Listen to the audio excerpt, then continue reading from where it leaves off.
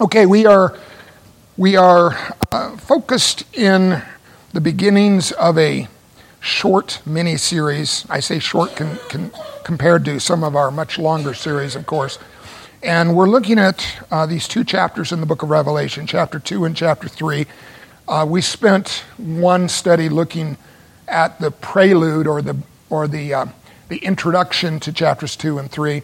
But these two chapters contain 7 letters to 7 churches that were in near proximity to the Apostle John as he was experiencing the visions that become the book of Revelation while he was in prison on this prison island of Patmos just off of the coast of modern-day Turkey, what was then known as Asia Minor. And there were these 7 churches, starting with Ephesus and ending with Laodicea, that were in a circular postal route on the mainland just across from the island where John was situated. And the Lord instructed him in chapter 1 to write the things that the Lord was revealing to him down and to send them to these 7 churches. And so he, of course, followed the Lord's instructions and did that. But as the Lord was first revealing this to him, he first revealed himself to John in the vision that we focused on in chapter 1. And as we've started these letters, we're halfway through the first of the 7 letters. As I had mentioned, we're probably going to take approximately 1 study per letter, but for a couple of them, I want to expand it out to do a couple of studies. We're doing that for the Ephesian letter. What we've seen is that there's a similarity of patterning to these 7 letters. The Lord speaks in a similar way to all 7 churches, but he doesn't speak identically to all 7 churches. So the first thing that we learn from that is that churches are different. There are no 2 identical churches, and we're not just talking about stylistic differences, that's obvious, but spiritual differences.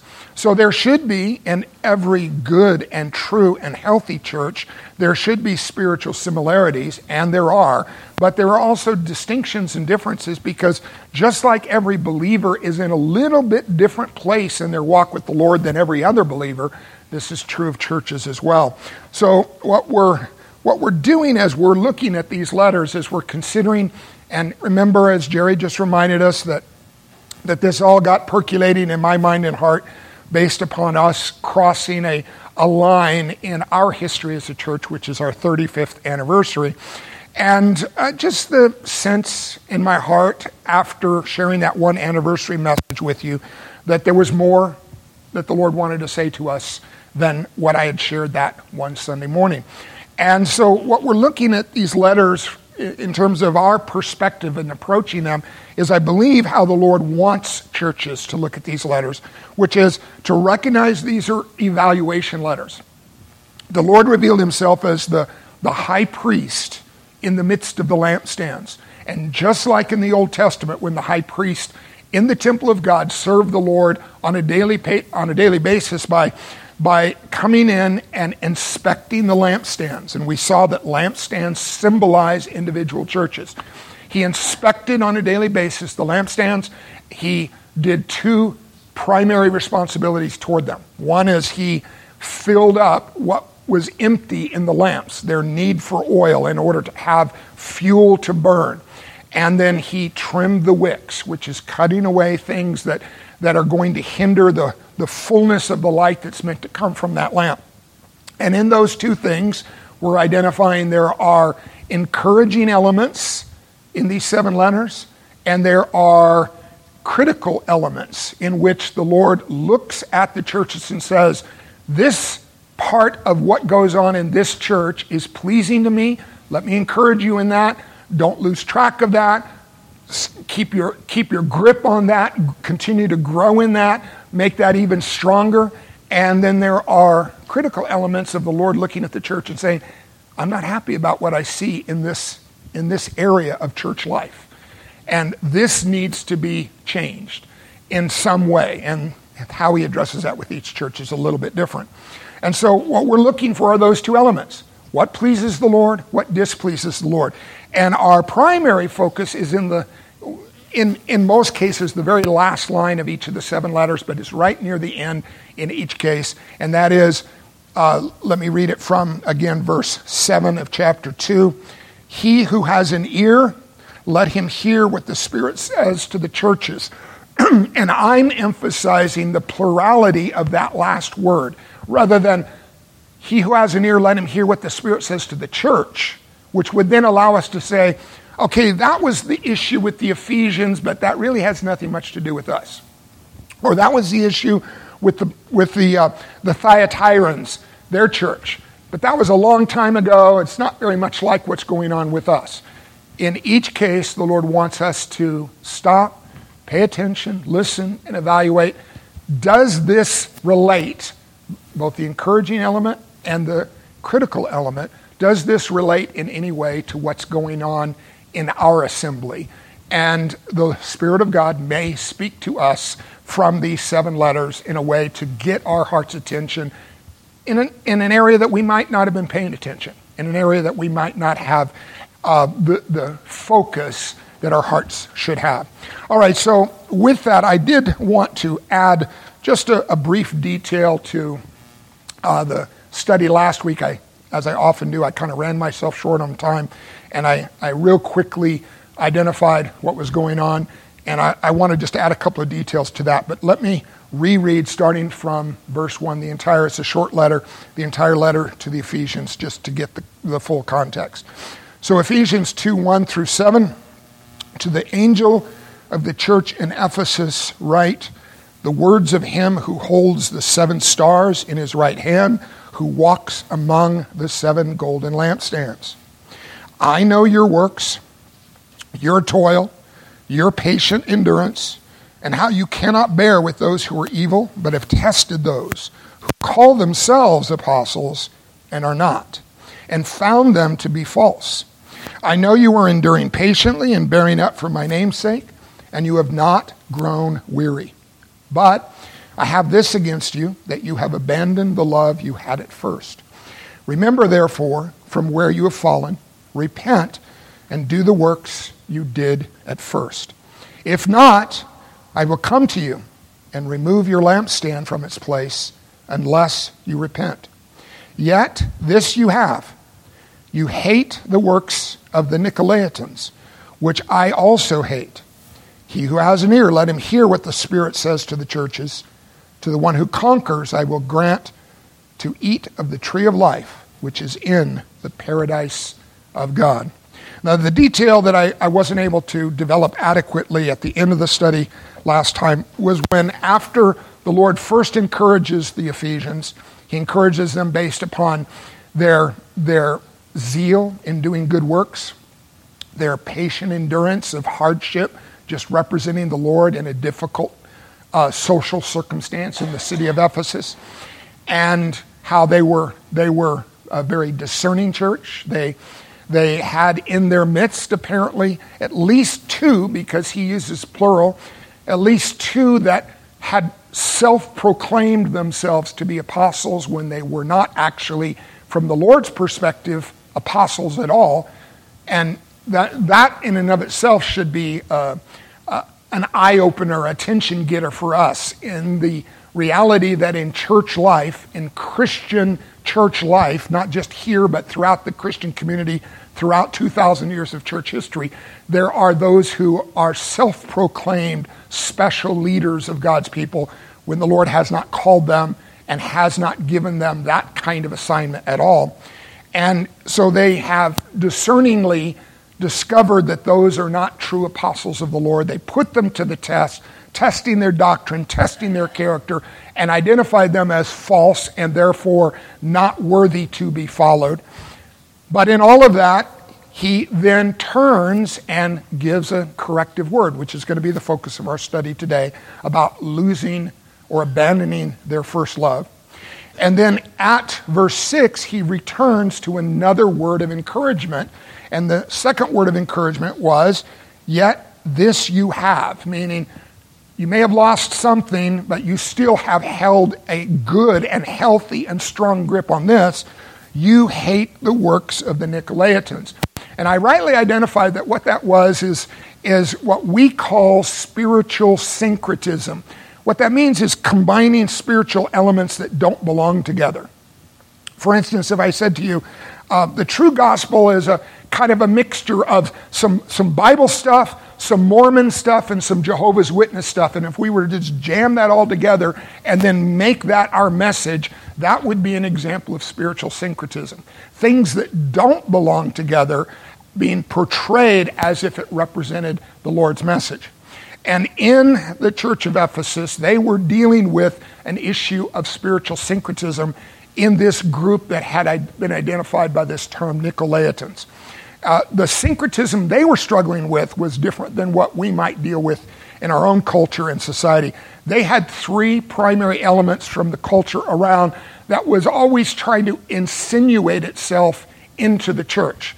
One, and I had mentioned this, there was a huge and gorgeous temple that was built in the city of Ephesus dedicated to the Greek goddess Artemis, who was the goddess of the hunt and also the fertility goddess of the Greeks.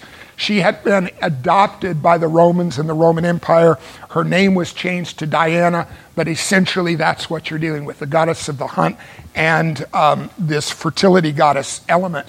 So that was a huge part of Ephesian society. I had briefly mentioned that in Acts 19 there was even a riot that took place in the city that overwhelmed and stirred up the entire city when those that were followers of Artemis, followers of Diana, were concerned that the gospel coming into the city was somehow going to undermine the worship of Artemis. The second element in Ephesus was emperor worship. So they were part of the Roman Empire. Ephesus was a leading city in the wider Roman Empire. And of course, in any city of the Roman Empire, there was always some presence of, at this time in history, beginning to recognize the emperor as a divine figure. And so that was an issue that was always trying to creep into the church. Who is actually Lord? Is it Caesar or is it Jesus? Because there can't ultimately be two lords. There is only one. And then the third element, which is also described in Acts chapter 19, was there was a huge amount of occult activity in the city of Ephesus. And when the gospel first entered the city, one of the big things that happened was that many who came to embrace the gospel brought all of their occult books and their devices that they used for occult practices, and they made a bonfire and burned them in a public setting. And as a result, they stirred up trouble with the occult community that surrounded them. So these elements, the Artemis worship, the emperor worship, and the occult practices were an ever-present issue for the church. That was represented by this Nicolaitan group. All right, so for the rest of our time, let's focus then on what was, with all the pleasing elements in the Ephesian church, what was displeasing to him. And what's interesting to me, before we get into the details of it, is there's only one thing that the Lord mentions that displeases him. And in a sense, the Ephesian letter, if you read this in its context, they have theologically, I think, gotten somewhat of a bad rap, a bad reputation, because of the one thing that the Lord had against them. And it is a very big thing. It's a very serious thing. But I'll just say it this way. I would, as a pastor of this church, actually find it a favorable thing if I could accurately evaluate, and I'm not saying that I can, it's only by the grace of God that we can see where we're really at with the Lord in our personal walk or in our corporate walk as a church. But if I could accurately evaluate this church and say, you know what, there's only one displeasing thing in the eyes of the Lord as he looks at Tree of Life Christian Church. I mean, that would be wonderful, wouldn't it? To say there's only one thing that he's not happy about. Think of your marriages for a moment. If you could say about your spouse, I love everything about my spouse, but there's just one thing that bothers me.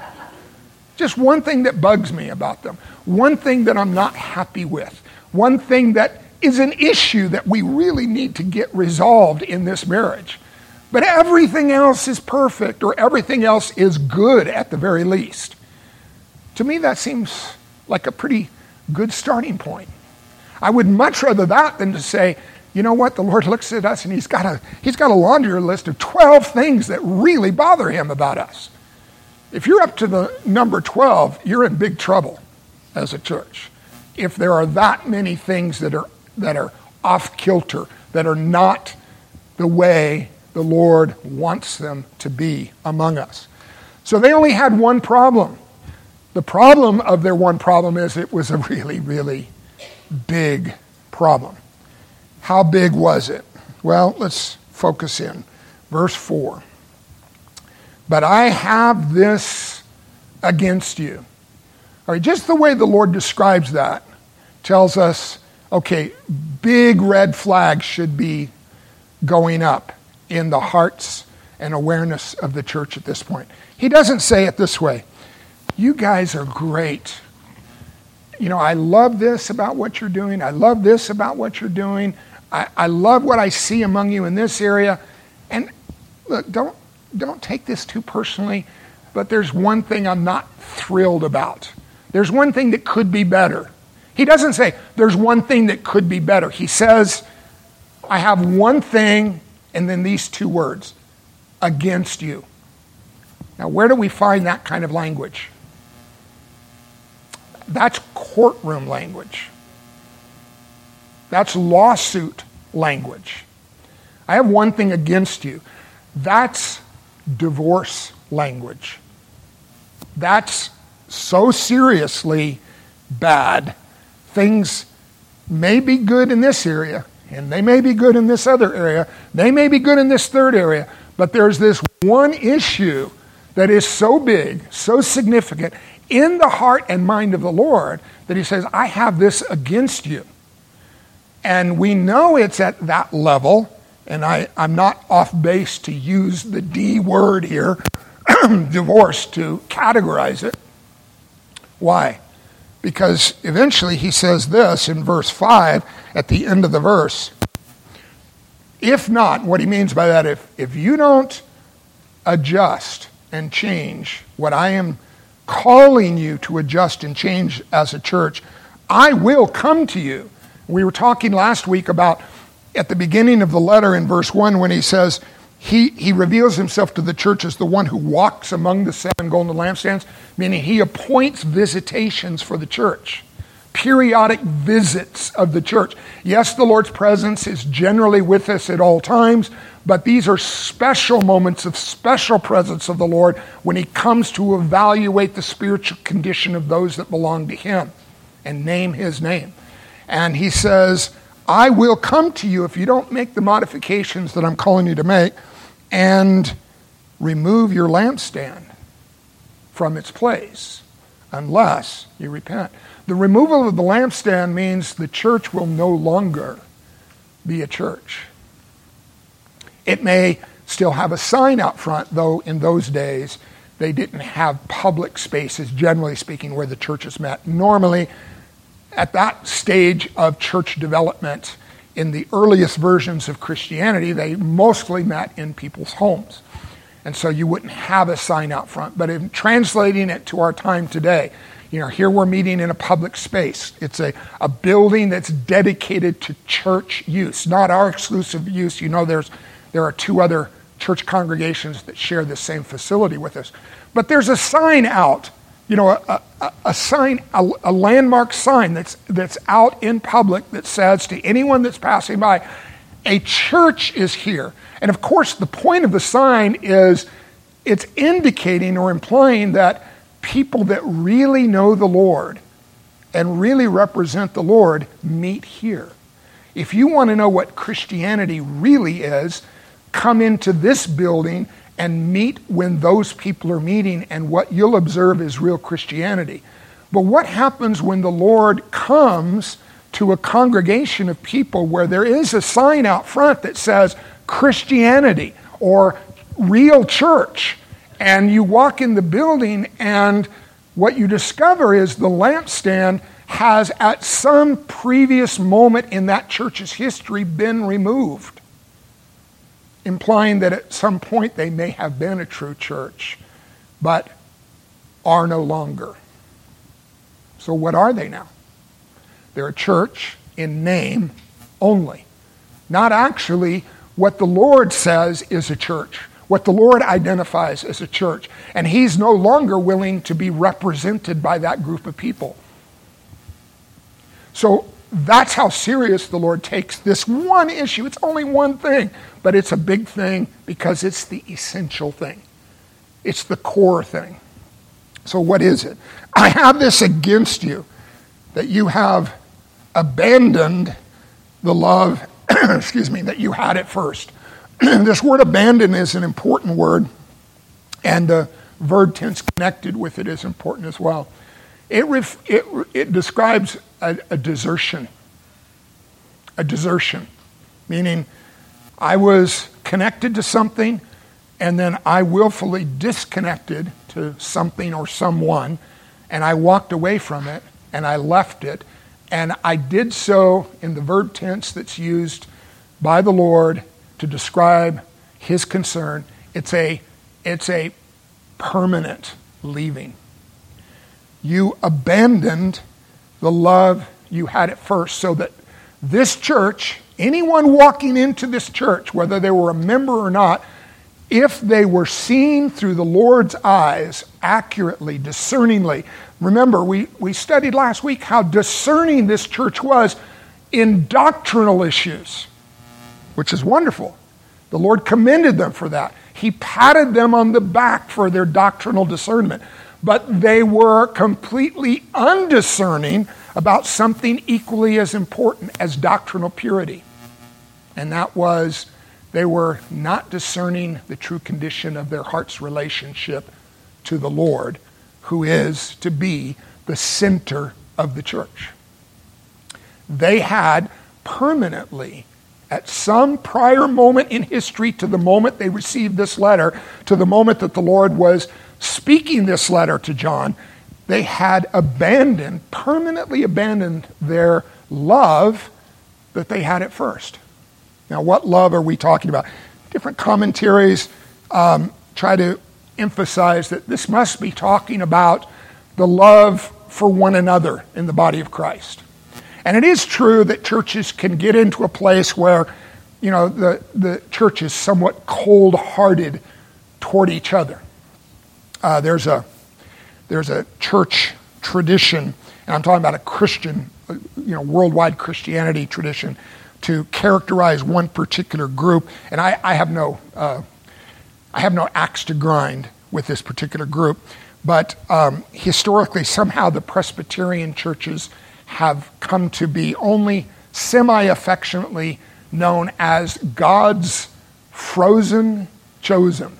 Have you ever heard this term before? God's frozen chosen. What is that describing? Well, the Presbyterians, generally speaking, have a good and healthy grasp on the doctrines of election and the sovereignty of God in our salvation.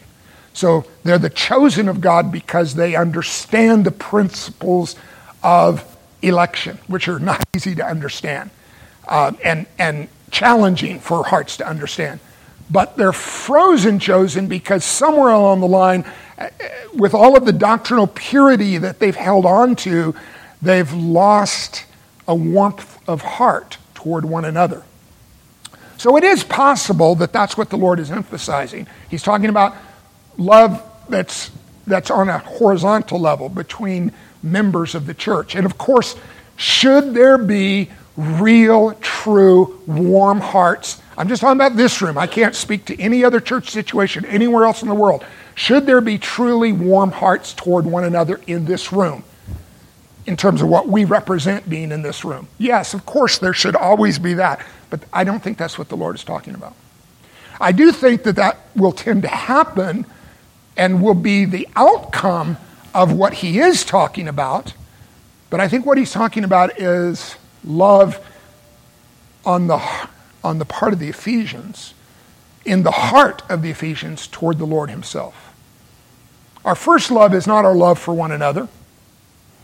I didn't come to this church, nor did you, because of how loving, you didn't come here because of how loving I was toward you, and I didn't come and don't stay here because of how loving you are toward me. I do appreciate that many of you do love me, but even if you didn't, I wouldn't stop coming just for that sake.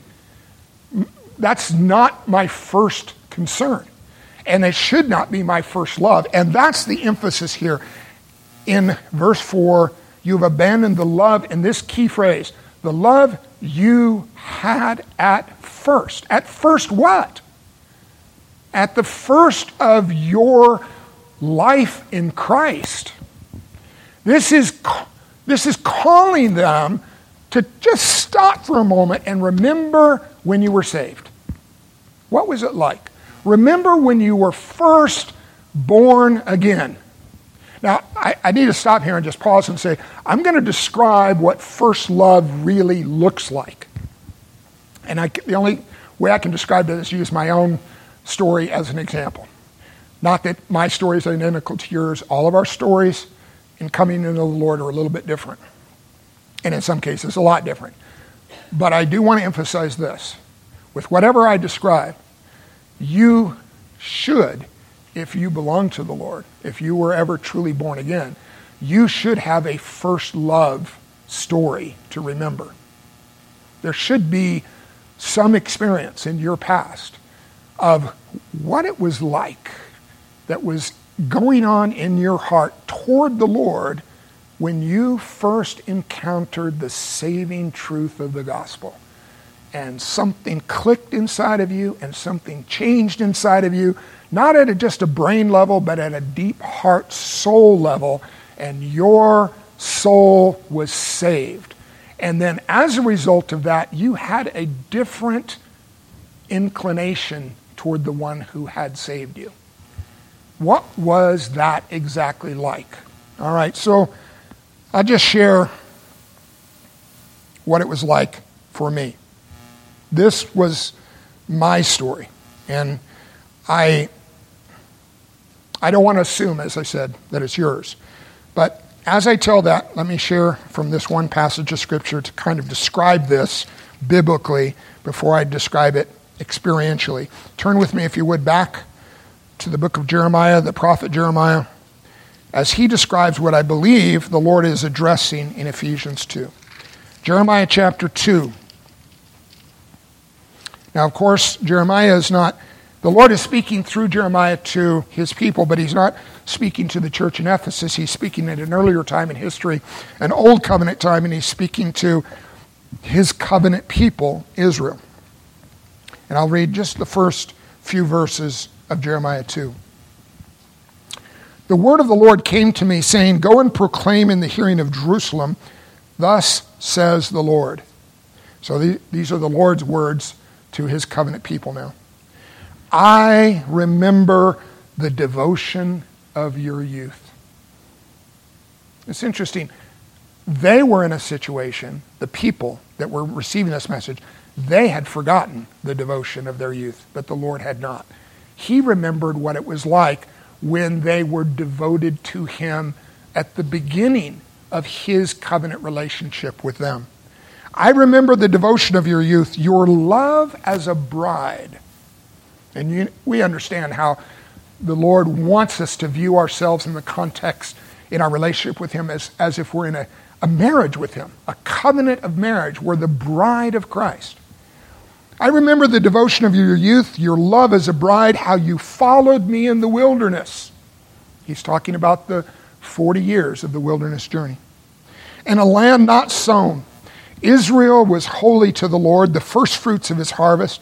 All who ate of it incurred guilt. Disaster came upon them, meaning whoever opposed Israel, the Lord opposed them, declares the Lord. Hear the word of the Lord, O house of Jacob, and all the clans of the house of Israel. Thus says the Lord, what wrong did your fathers find in me that they went far from me and went after worthlessness and became worthless? In other words, at some point, what started as what we would call honeymoon phase quality of devoted love as a bride for her husband that she is madly in love with.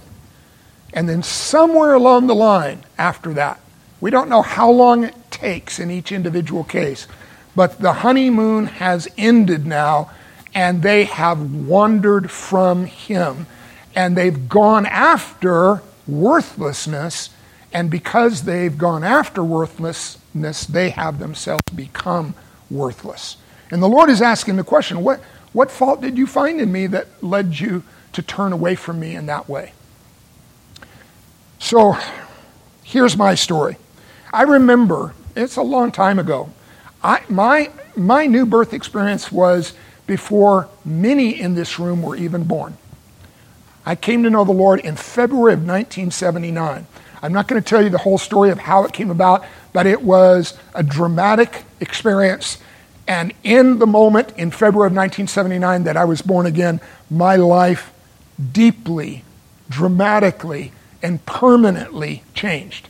I would never be the same as I was before. And this is what characterized my life. I'm just trying to, as I'm preparing this week, I'm trying to think, what was my life like then? Brand new in the Lord. I'll tell you what it was like. The Lord mattered more to me than anything or anyone else in this world. He was everything to me. He was more important than anyone or anything. And so what changed for me? Well, what changed is I suddenly developed a deep interest, a hunger, a desire to consume this book. I started reading the Bible. I told you the story of how I got my first Bible. I'm not going to go back through that, but I essentially stole my first Bible. And I loved this book. And I had never read it before in my entire life. And it was like I was on this grand adventure to learn the things that were represented in this book. And it wasn't like anyone came to me and said, okay, here are the rules of being a new Christian. You need to start reading your Bible. And I'm saying, no, I don't want to do that. Like a little child that doesn't want to eat the food that's good for it. That was not my story. No one came to me. No one said, you have to read the Bible. And if anyone had come to me and said, you're reading the Bible too much, I would have said, get out of here with that message. I read the Bible probably minimum. Now, I'm not saying this should be your story or was your story. It just was my story. 4 hours a day. 4 hours a day minimum. And on some days when I had more time, I devoted more time. And it wasn't a chore for me. I was just like shocked and amazed at the thing. How come no one told me about this book? I had read all kinds of spiritual books in my life in the 5 years leading up to my salvation. And none of them struck my heart like this one. And of course, if I had read it 5 years before, it probably wouldn't have struck my heart. I needed to be born again so that I could get what was in the book and value and appreciate what was in the book. But once I was born again, reading the Word of God was not a chore for me. So that was the first and biggest thing. Then, prayer. You know how at times it can feel kind of like a chore to pray? It was not a chore for me. I prayed throughout my day. Throughout my day. It was like the Lord was with me, and I was in a relationship with Him. And so I had a companion, a real and true companion, when I had been alone my whole life leading up to that. But now I was with someone who knew me from the inside and out and was just the most amazing person I had ever met or ever would meet. And so wouldn't you want to talk to that person? And I talked to him all day long. It doesn't mean that I was only ever praying all day long, but whatever I was doing, I was praying. And it was no chore to talk to the Lord in that way. I served the Lord with gladness. Meaning, I wasn't like born again and now you're a pastor. I became a pastor years later. But in those early years, I just looked for opportunities to serve because it was within my heart to do so. And so any opportunity that came my way, I was glad to do it. It was just some small way to show my appreciation to the Lord. And no one had to talk me into serving. Oh, is it my time on the rotation again? Oh, me, oh, my. It wasn't like that. It was like, please, Open the door. I'm glad to serve. I've got time. I've got the inclination. I've got the desire. Let me serve. I shared the gospel freely. Every time I'd interact with someone, I didn't mean I shared the gospel with everyone I ever met, but I was always on the alert. Always on the alert. Those first 3 years in the Lord, it was just like my radar was constantly on whenever I was interacting with people in society around me. Looking for an avenue, looking for an open door, looking for the possibility of this soul is probably lost and they need to find their way. And I can point that out to them. And so I freely shared the gospel as the Lord provided opportunity for me to do so. Another one, it's very practical, but it was real for me. I never, and I'll just say it this way, ever missed church. This was way before I was a leader, way before I was a pastor. It's probably a lot to do with why I eventually became one. But I never missed church. I mean, I think in my first 10 years of walking with the Lord, I think I missed church one Sunday. And that was because I was like really, really deathly sick, like throwing up level sick. But other than that, I'm there. You can't keep me away. You can't stop me. I'm going to be there. I told this story once a long time ago. I'll share it real briefly again. This is my first year in the Lord. And I was living up in Topanga Canyon. And I had a car that broke down. And the Lord had connected me at this point in my walk with the Lord to a church in Thousand Oaks. And for those who are familiar with the layout, Topanga Canyon is not right next door to Thousand Oaks. It's a little ways away. I was driving to Thousand Oaks to church and happy to do so because I knew the Lord wanted me at that church. And so my car broke down. What am I going to do? I could call someone up from the church, but I'm asking a lot. I mean, that's asking a lot. Can you drive from Thousand Oaks over here to Topanga Canyon and pick me up so I can get to church in Thousand Oaks with you? And oh, and by the way, when church is done, can you take me back home to Topanga Canyon from Thousand Oaks? I didn't feel right about asking anyone to do that. There probably were people that would have done that, but I just took it upon myself. I'm going to get to church. So what did I do? Yeah, I know I didn't walk totally because that's a long way to walk.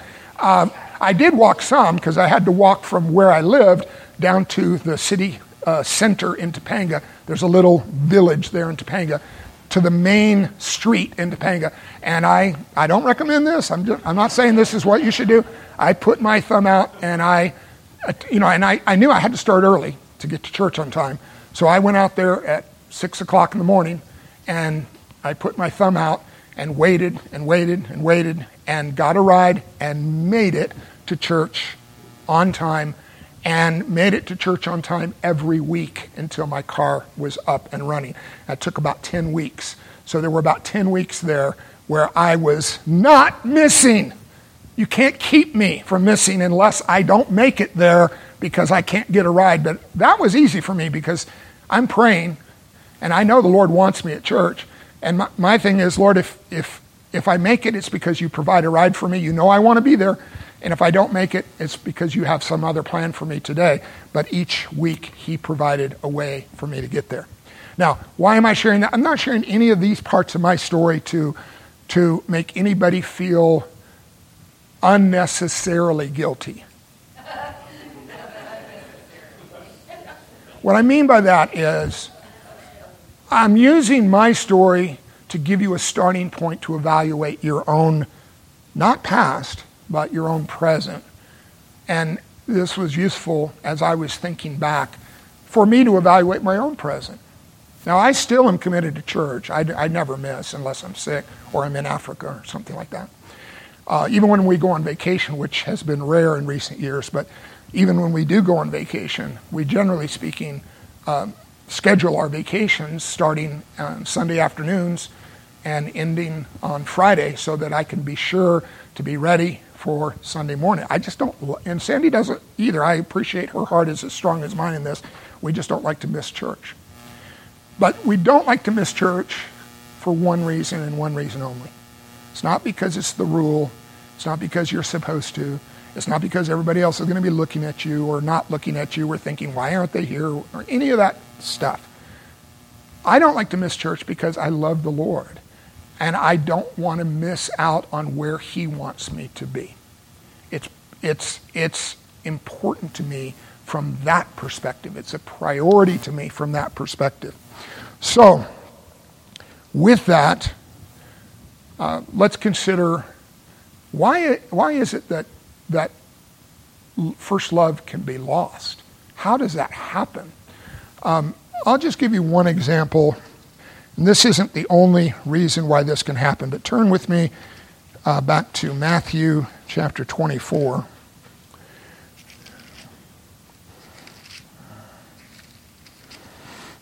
And I just want to lift one line. This is from a description that the Lord gave in his prophecy of what was going to happen. He gives this prophecy in 30 AD, and even though it's very popular, and you've heard me teach this, it's very popular in modern Bible prophecy studies to view what's in Matthew 24 as describing the end of history, the second coming of Christ. That's not what he was actually describing. He was describing a great judgment that was going to fall on the city of Jerusalem within the space of a single generation from the time he was speaking it. So he's speaking in 30 AD. He's speaking about the climactic events of the destruction of the temple in the city of Jerusalem in 70 AD. And building up to that, he describes what things will be like in the intervening 40 years between 30 and 70 AD. And then this one key line in verse 12. Let me read verse 11 and 12 together. And many false prophets will arise and lead many astray. And because lawlessness will be increased, the love of many will grow cold. It's an interesting correspondence. Some don't really connect verse 11 to verse 12, but I do. I see a connection between those verses. And I think it speaks something to what the Ephesians may have been experiencing. They had a true love for the Lord at the beginning, a warm-hearted love for the Lord, or else the Lord wouldn't have said, you've abandoned your first love. He would have said, you never had a first love toward me. So, he would have questioned the integrity of their what they thought was their salvation experience. But instead, he says, you left the first love that you had toward me at the first. And why is that? Well, they were struggling with spiritual battles as a church. False apostles, Nicolaitans who were calling the church to spiritually compromise by bringing in spiritual elements from the surrounding culture. And those battleground circumstances can lead to a chilling effect on the spiritual condition of their hearts, because they're subtly, their heart's priority somewhere along the line shifted from their love for the Lord to the battles that they were experiencing and enduring. I thought of an example. Some of you, there might be one or two of you that remember this name. It's not a problem if you don't. It's still a good example. When I was a young believer, I had a delivery job where I was out doing deliveries all day in a truck. And as a result, I had a lot of free time as I was driving between stops to listen to the radio. And I would have it on Christian radio all day long. I was listening to the various programs. And I learned about a Bible teacher by the name of, he had a radio show. His name was Dr. Gene Scott. Anybody remember Dr. Gene Scott from downtown Los Angeles? Anyway, that led me to find him. He had a local cable show on TV. And so I used to watch his cable show every night when I eventually acquired a TV. I didn't have one at the very beginning, but I used to watch his show, and he was a really gifted man, a very gifted Bible teacher, very capable Bible teacher.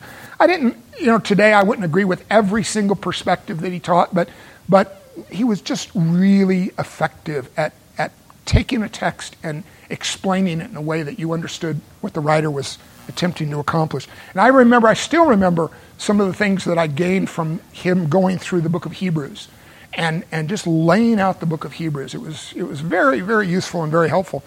Somewhere along the line, Gene Scott got off course. And I'll never forget, toward the end, he's hopefully with the Lord now. But I'll never forget toward the end of his television show. I tuned in one night. I hadn't seen him for a while. I tuned in one night, and here was Dr. Scott, not behind a pulpit, proclaiming and explaining the Word of God like he was previously. He was sitting in a chair on the stage in front of his church, and he had a table set up, and have you ever seen these wind-up monkeys, toys that beat a drum, that kind of walk around banging the drum? He had on this table, this is in front of his church. Just imagine me doing this one Sunday morning, okay? So instead of a pulpit here, I'm just sitting in a chair. He was smoking a cigar, sitting in a chair, and he had a table set up with about 10 of these wind-up monkey toys that he had wound up. And they're just, banging the cymbals and beating the drum, going around in circles on this table. And he's just staring at the camera, smoking his cigar, and letting this monkey stuff go on. And I'm going, what in the world happened to Dr. Gene Scott? Anyway, I found out, I did a little bit of research and found out what had happened was he had gotten in a battle with the California Attorney General over whether the church was handling its donations properly or not. And they required him to turn over the list of all of his donors, and he refused. And it went into this big court battle that stretched on apparently for years. And this last time that I saw him, he was in the midst of this gigantic court battle. What was the result, though? The result was, when I first saw him, he was with love in his heart for the Lord, or what it seemed strongly to indicate to me, proclaiming and explaining the Word of God effectively. Now, all of that was gone. All of that was no longer a heart priority for him. All that mattered was this battle. The monkeys on the table were the California Attorney General and the attorneys that worked for him. He said, that's the California Attorney General and his monkey band. Oh, no, okay, so all right. You might even have a point about the California Attorney General. I don't know. But what does that have to do with church? What does that have to do with the Word of God? What does that have to do with why we're gathering together? He lost the priority of what church life is really all about. Church life is all about this. No matter what else you take away, it's about the first thing that the Lord patted them on the back for. I'm talking about the Ephesian church. Remaining pure in your doctrinal commitments to the principles of the gospel and God's word, and at the same time maintaining that honeymoon level love for the Lord in your heart. So I'll ask the question, what should be the story of a true church? Should the true church be a discerning church, or should the true church be a loving church? And the answer is, of course, it has to be both. It can't be either or. If you're a loving church, but no discernment, what's going to inevitably happen? Deception and compromise spiritually. And if you're a discerning church, holding to the truths of God's word, but there's no love, what's inevitably going to happen? Frozen, chosen kind of stuff. And neither one is pleasing to the Lord. So he wants us to be doctrinally on point, and equally as important as that, without any or which is more important than the other, we're to maintain a strong and warm heart of love toward him as the first and most important thing in our lives. Now, head back, if you would, to the Ephesian passage in Revelation 2.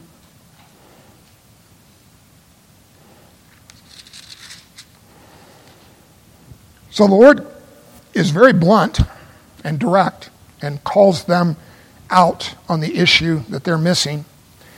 But then he is gracious in verse 5. He corrects them in verse 4. But in verse 5, he's gracious to provide the solution for their problem.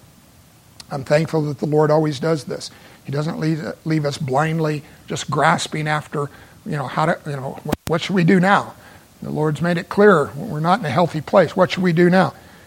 He says in verse 5, remember therefore from where you have fallen, meaning do what I just did a minute ago. Think back to how your story started. Think back to where your heart was at with the Lord when you first experienced his saving graciousness and kindness and goodness to you in the gospel. Remember, therefore, from where you have fallen. And then what's that? That remembrance is to lead to something. It's not just like a nostalgic trip down memory lane. It's to lead to repentance. Repentance, understand, means a change of mind, leading to a change of heart, which produces a change of behavior. All three of those elements in true repentance. And then, what's interesting to me, the final part of the Lord's solution, his counsel to them.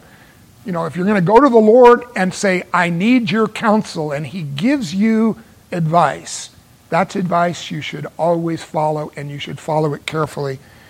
He says, do the works you did at first. What's interesting to me is he doesn't say this. This is what I would have expected him to say. Remember from where you've fallen, repent, and love me like you did at the beginning. He doesn't say that. Why? He wants them to love him like they did at the beginning, but he doesn't say love me like you did at the beginning. Why? Because it's not a switch you can easily flip. I've lost my deep first love for the Lord. Let me flip this switch. And now I'm just as warm-hearted as I was the first day. I can't do that. I can't change my own heart in that way. So what does he tell us to do instead? Do the works you did at first. This is hard to grasp, but it's a really important principle, getting each thing in the right order. The works they did at first isn't what caused them to love the Lord with first love. Their first love caused them to do the first works. But now that they've lost the first love, the only way to regain it is to do the first works that were produced by the first love. It's kind of like, and don't misunderstand this, but there used to be an old saying, this goes way back. Have you ever seen in old Western movies the horse troughs with the water pump? That you had to pump in order to get water into the trough. Okay, and so there was a thing that was known as priming the pump when the pump has gone dry. You pour a little water into it, which will enable the water to flow more easily out of it. So doing the first works when you've lost your first love is remember the things that mattered most to you and do those things. And maybe in redoing those things like you used to, you'll find your heart being stirred with true love for the Lord like it was back at the beginning when you first did these things. It's kind of like when I counsel a couple that might be struggling in their heart's relationship with each other, and I'll say, do you guys ever have a date night, for instance? Do you ever do the things that you used to do when you did love each other? And it's not that the date night will cause them to love each other, but it can stir up the remembrance of what it was like when they actually liked each other. And that can then grow. So this is why I went through the list of the things that, as I'm looking back at my own story, I used to do these things. This is what I readily and gladly did.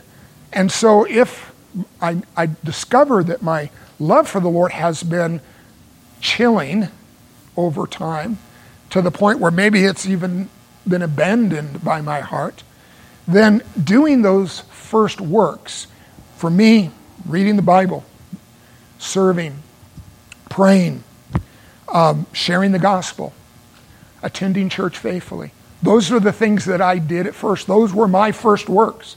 And redoing those things and renewing my commitment to those things can only help to keep my heart warm toward him. Now, I said in the pattern of all of these letters that the Lord ends the letters in a similar way with a promise of hope. So let's notice the promise of hope that he gives to this church. So this is a mixed church now. Keep in mind, this is a mixed church. There's good stuff, discernment, hard work, endurance. Those are good things. But there's coldness of heart toward the Lord, which is the thing that matters the most. And in spite of that, the Lord is still granting them a promise because these people are his people still, and they do belong to him. And he's expecting them to take to heart his word of correction and to act on it. So now he gives them this promise. Verse 7. He who has an ear, let him hear what the Spirit says to the churches. And then the promise, to the one who conquers, I will grant to eat of the tree of life, which is in the paradise of God. All right, so there's two elements here we need to understand. One is, what does it mean to conquer? And I want to be sure I'm among the conquerors, right? Don't want to be among the opposite of conqueror, because if you're not a conqueror, you're a victim. You're being defeated by the spiritual forces around you. So how do we conquer in Christ, and how do the Ephesians conquer? They conquer by just remaining true and faithful to the Lord. True and faithful to his word. True and faithful to their marriage relationship to him. And then the promise is, I will grant, this is future tense, not present, future, on some future day. And here he's referencing what we call the second coming of Christ. That day, that transition day between our present life and life that will be experienced in eternity. In that day, I will grant the conqueror to eat of the tree of life, which is in the midst or in the paradise of God. And this is, of course, imagery of the Garden of Eden. But now comparing the imagery that's found in Revelation chapter 22, I won't turn and read it again, but it references the tree of life in the city of God now, not just the garden of God. And the tree of life is an image of eternal life. But it was aimed at the Ephesians, and it was aimed at the Ephesians for a reason. I just hinted at this in our last week's study, but I'll take just a moment and develop it here. This temple of Artemis that I referenced, that was the centerpiece, the civic centerpiece of the city of Ephesus, had one, besides the statue dedicated to Artemis, a representation of her, there was one great design that was in the temple of Artemis, and it was a gigantic tree. And it was because she was the goddess of the hunt, and they portrayed her in the forest, which was this idyllic paradise-level forest with this great tree in the center of the forest. So what that meant, and by the way, even on the coins, because Ephesus was such a strong economy, they had their own coins, even apart from the Roman economy.